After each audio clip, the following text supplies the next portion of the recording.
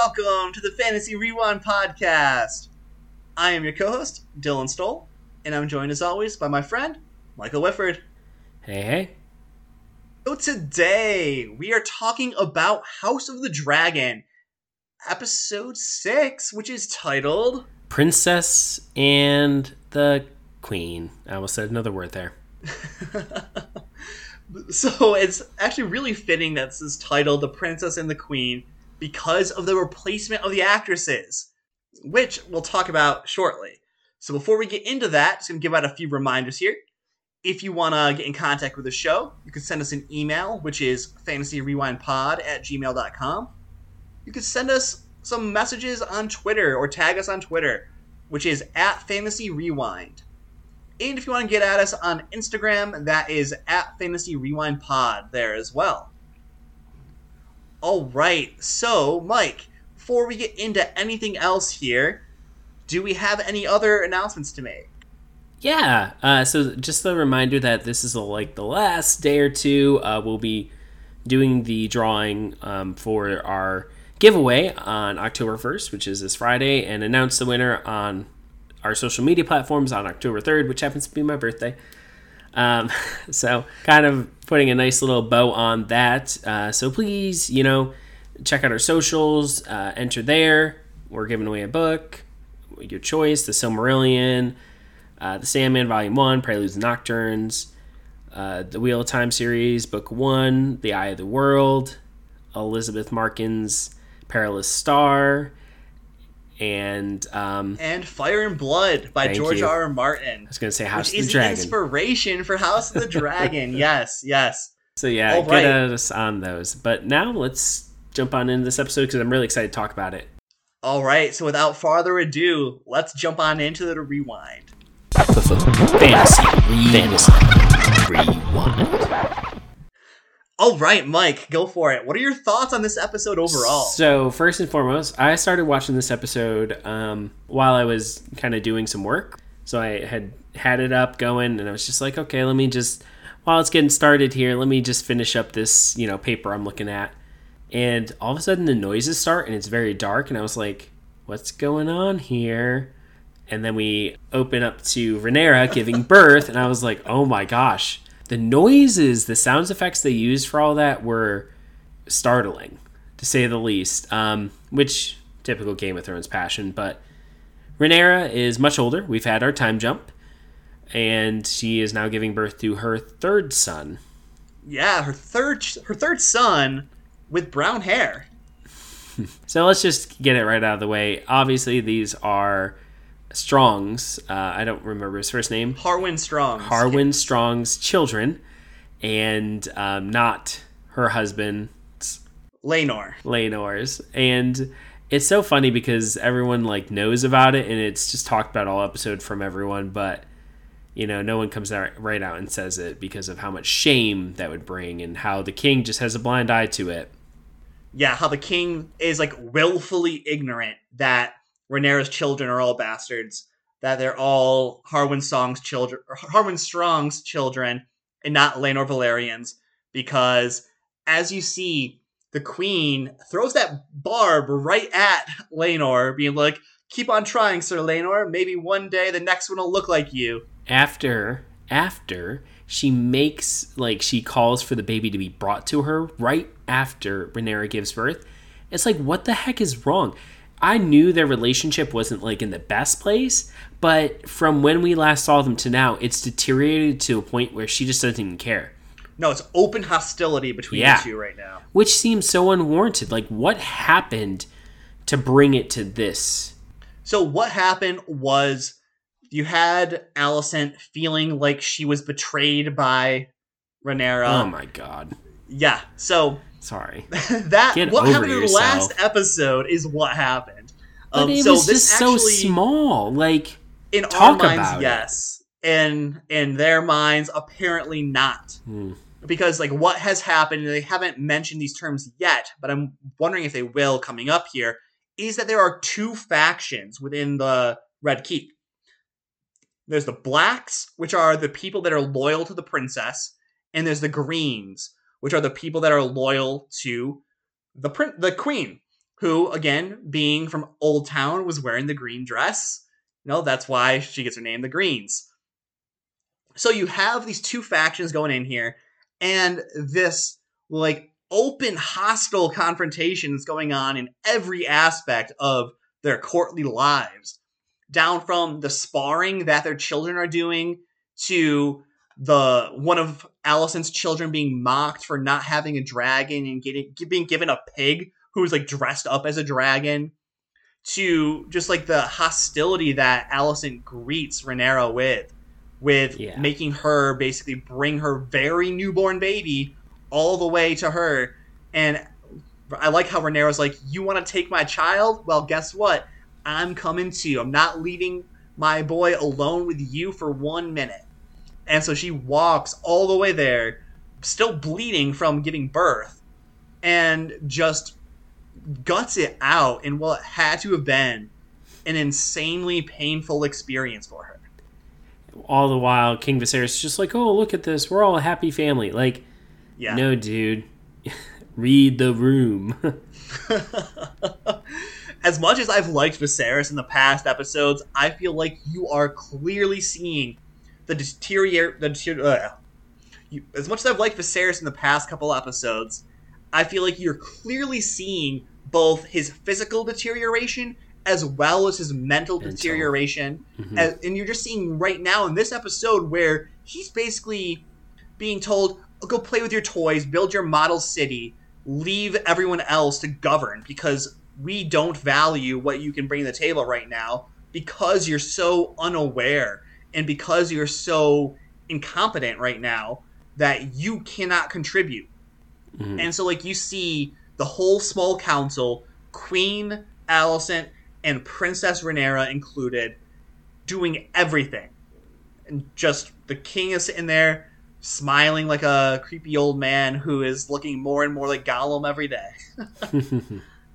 Yeah, I think you bring up a good point. Didn't want to get there yet, but we're there, so let's just talk about it. It was towards the end where they were in the small council together, and I like that this time you see Rhaenyra there. She has a place at the table. She's sharing her opinion, which makes a lot of sense.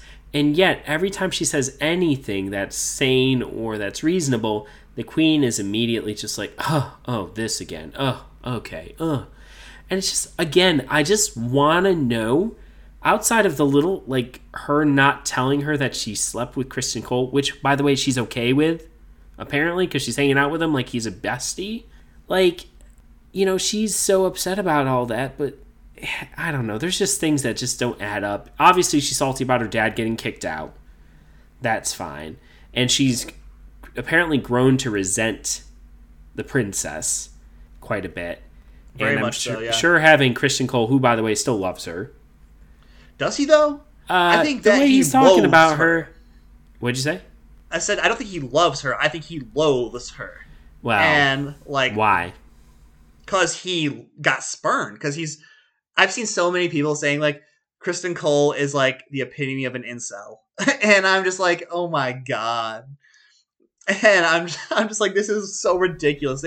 They've really taken who is this noble, honor-bound character and turned him into a dismissed, spurned lover who is wanting to get back at his former mistress.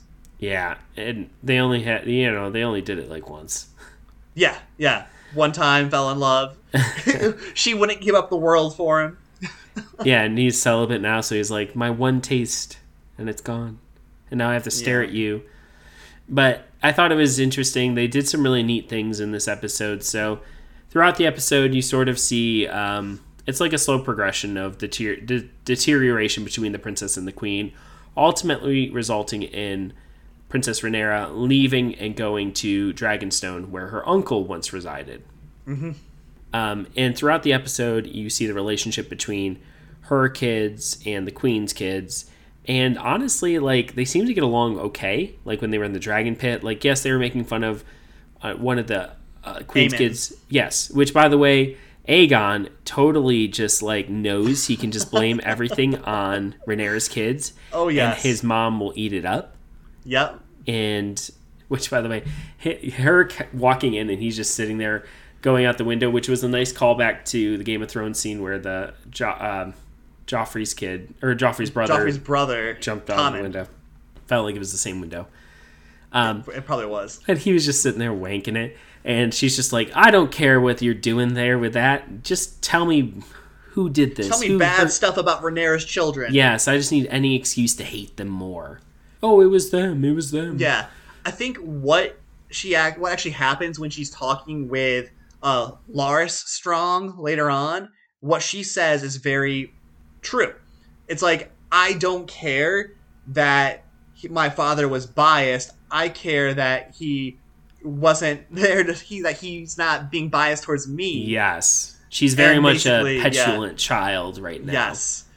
Like, her and Rhaenyra's role is almost kind of flipped, where now Alicent is like the bitter one. Oh yeah. And so that's an interesting comparison to draw up. I didn't even think about it that way, but that makes a lot of sense. Their roles have reversed. Man, it stinks to be the Hand of the King, though. I will say that after this episode. Oh yeah.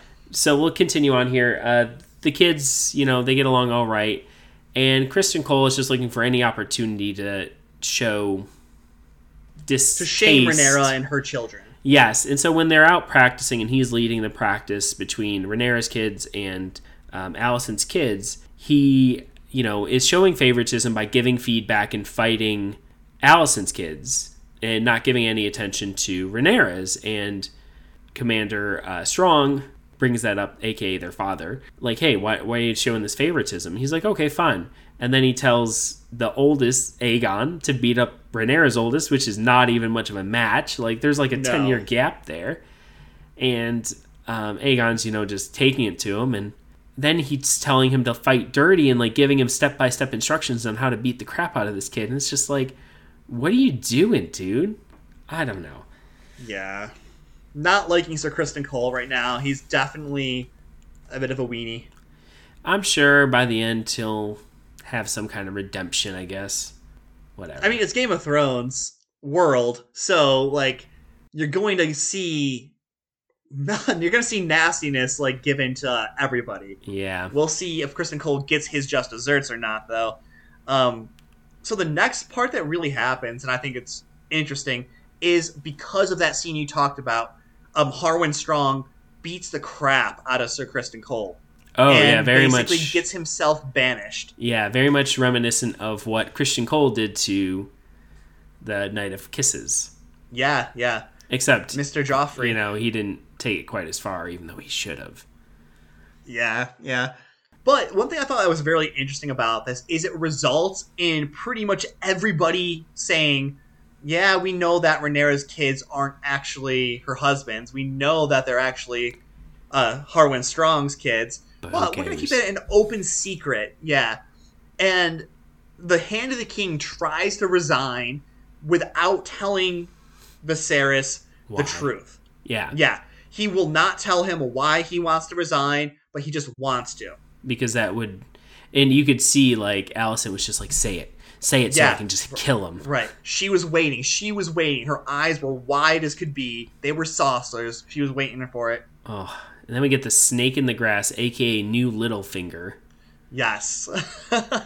Man, if you ever just want to punch a person in Game of Thrones, it's this guy. Like, what did your family ever do to you for you to go out and do this? So, just to jump ahead here, the Harfoots basically leave. The Harfoots? No, not the Harfoots. Sorry. Getting series confused here. The Strongs end up going back to their ancestral home, which is Harrenhal. Which I remember in Game of Thrones was said to be cursed and... Yes, so Harrenhal actually was built by Harren the Black, and basically all of his descendants that had it, like, died. And so it's been this big, fancy castle that everyone's been being, like, gifted because no one that could inherit it is left alive. So they all die. And so the Strongs have been gifted Harrenhal, and the Hand of the King is the technical lord of Harrenhal. And he's like, oh, Harwin, you're going to come back with me to Harrenhal. You're going to stay, though, and you're going to be the new Lord of Harrenhal. Meanwhile, he is actually the younger son of the two brothers here. Because you have Larsson, and that's why he's bitter. Because he is the older, crippled son who's going to get passed over for everything. Oh my gosh. Really? Okay. So that, I was going to say, like, why would he want to kill his dad and his brother? But apparently it's just because of some petty nonsense like this. And I'm sure, like, his whole life he's been passed over, and there's this whole sad tale. Oh, I'm sorry, you have to live at court, drink all the wine you want, and do whatever you want to people. And you can apparently tell guards to take out people's tongues for no reason. And you have some position of power, but you know what? Go ahead and order these people to kill your dad and your brother because the queen wished it, quote unquote. Right. How bitter do you have to be to order that to happen? And how brutal do you have to be to cut out all those people's tongues? Oh, he didn't do it. He just watched he didn't do it himself. He just watched. Yeah. But still, well, that's what I'm saying. Pretty brutal. This was one of the issues I had with this episode, though, was I was like, okay, I can get there and see maybe why you want to do this, but at the same time, there's been nothing said or done to you from your brother or your dad to warrant you to just want to kill them. Yeah, yeah. Like, you saying that about him being passed over, okay, that's neat, but I don't know if that was mentioned. Yeah, I'm not positive if it was mentioned either, but I'm fairly certain that's the whole deal with it. I was really upset about him dying, by the way. I was too. I was like, that's one of the few good people in Game of Thrones. Or House of the Dragon, I'm sorry. And we know what happens to people in this universe. I know. Good people get smacked upside the head until they're evil or they die. Yeah. And one thing I'll say is, except for Jon Snow, who just got banished. But hopefully another series coming soon for him. Hopefully. I'm excited for that. I don't know. I can't see if there's any legit information on it or not. But we'll find out. But sticking with our current House of the Dragon episode here, one thing I think that he did it for was to get the queen into his debt. As far as doing this without her asking it, doing this to get her father, who's going to come back as the Hand of the King, into his debt, and just kind of secure his own position at court, being like, hey, you owe me one, guys. What you gonna do for your boy Mr. Strong over here? And I think that all in all, he definitely is the new Littlefinger. You said it perfectly. Yeah. So now at the end there, I know we're missing a storyline, but we'll get to that one in just a minute. Now we have basically Princess Rhaenyra is like, yeah, we gotta leave. We gotta bounce. Gotta get out of here. Things aren't going our way. My boo just got kicked out. Pretty sure we're gonna have some people try to kill us here. So her and Laenor end up leaving and going to Dragonstone, which I think is a really interesting move because I feel like it's going to cause some issues as we move forward here. Definitely will. Her not being at court, because pretty much she's just left it to Aegon and all the snakes to just keep encircling her dad. Right. And so something I think that's important to keep in mind here as well is that she told her husband that he can bring his new boy toy with him to Dragonstone. Because she's like, we're going to need all the swords we can get. Basically, she knows this is going to come down to a fight for the Iron Throne. Which at the same time... And she's starting to prepare for it now. Why do you care so much about this that you would be willing to just kill all these people? Like, Aegon, I felt this like he was right. He was just like, I don't want to challenge her. Yeah. And she's like, you will have to. And it's like, no, if more people just had that mentality, like, there wouldn't be all this killing. But again, I know Game of Thrones needs action stuff, but the part of me that's just like, he's right. Oh, can we talk though? Let's rewind just a little bit. To where we were at the Dragon Pit. I loved that. I loved being able to see some of that training and some of that explained. Like, that was so cool. Yeah, that was really nice. And I thought that was just such a nice scene into kind of the backstory there. And it makes me wonder a lot of things about what's going to happen. Because, they're not going to want this kid to take... Maybe they will take the dragon in training with them or not. I don't know, but it's going to be interesting to see what happens with those dragons and those dragon eggs, because a lot of emphasis was put on that in this episode. Yeah, where like Aemon could not have a dragon egg hatch for him, so he doesn't have a dragon technically yet. But we'll see if that remains the case or if he gets one later on down the line. Yeah, there was some conflicting things as we switch over to Daemon and his late wife. Well, yeah, by the time this episode's over, his late wife, Laena Velaryon. Yes. So they're in Pentos, which is over in, like, across the Narrow Sea. Yes. Kind of like where Daenerys starts off. Yes. And so it's kind of cool. Like, I feel like Daemon needed this, man. He just needed a vacation, he really did. right? Yeah. And I think that's why in this episode he was like, I don't want to go back. I kind of want to just take their deal. You know, it's straightforward. They give us money. We give them some, a big stick. We use our dragons. Yeah.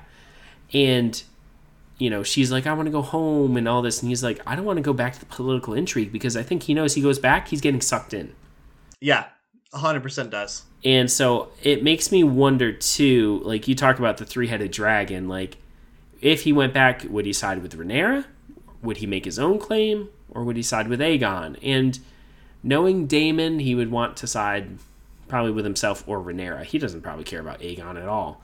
No, not at all. Not at all. But he also doesn't really carry a big stick with him outside of his dragon. I mean, he has his dragon. He has his Valyrian steel sword, Dark Sister, and he's like this famous warrior.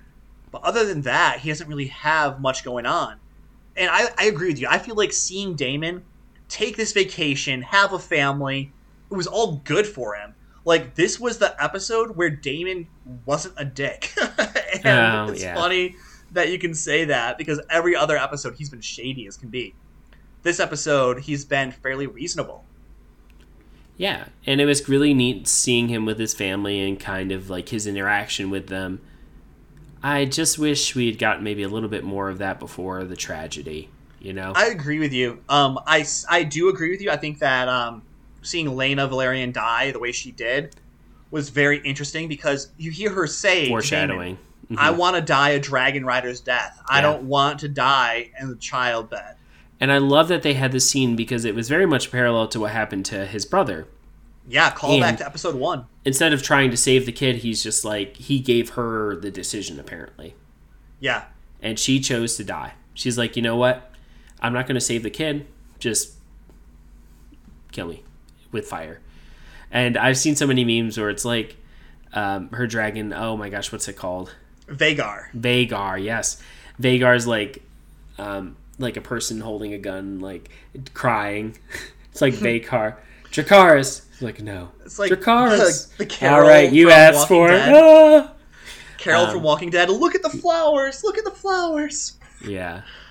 Where she kills the little girl. Oh gosh, I never watched Walking Dead. Oh, and I do not have brutal. any plans to watch it, so don't worry about that one. Not a huge fan of zombie. Shout out to the Reanimated podcast. Not a huge fan of zombies typically, but I do plan on checking out The Last of Us, which is. Oh, me too. Definitely looking forward to that. Anyway. Sticking here, though, with Daemon and Laena Velaryon, you see Laena die. Yeah. And so now Daemon is twice a widower. Yeah. And wow, once by choice and once by choice, once by fate. Yeah. But I think that it's pretty clear that Daemon's going to be heading back towards Westeros next episode. Yeah. Just a matter of where he settles down. My money... Driftmark. Your money's Driftmark? My money is Dragonstone. With Rhaenyra? With Rhaenyra, yeah.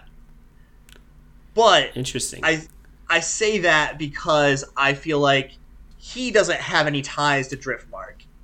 His children do. Well, maybe he will go to Driftmark, because... Yeah, but you bring up a good point, because something that his wife said to their daughter, the one who doesn't have a dragon...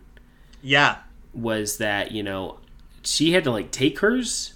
Yep, so what can happen in the world of Ice and Fire, basically, is that sometimes you won't have a dragon egg hatch for you, but you can claim somebody's dragon that is, like, their rider's dead.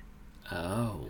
So, like, Vhagar is actually an old dragon. That's why you see, like, how massive it is and also how old it is. So, like, that's where Lena was saying she claimed Vhagar when she was 15 and didn't have a dragon and hatched for herself.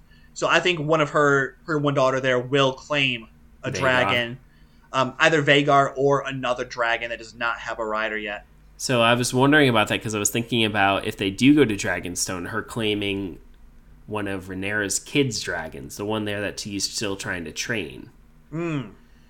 Since technically he's not like quite its master. Yeah, he's not its full master yet. They made that point very clear.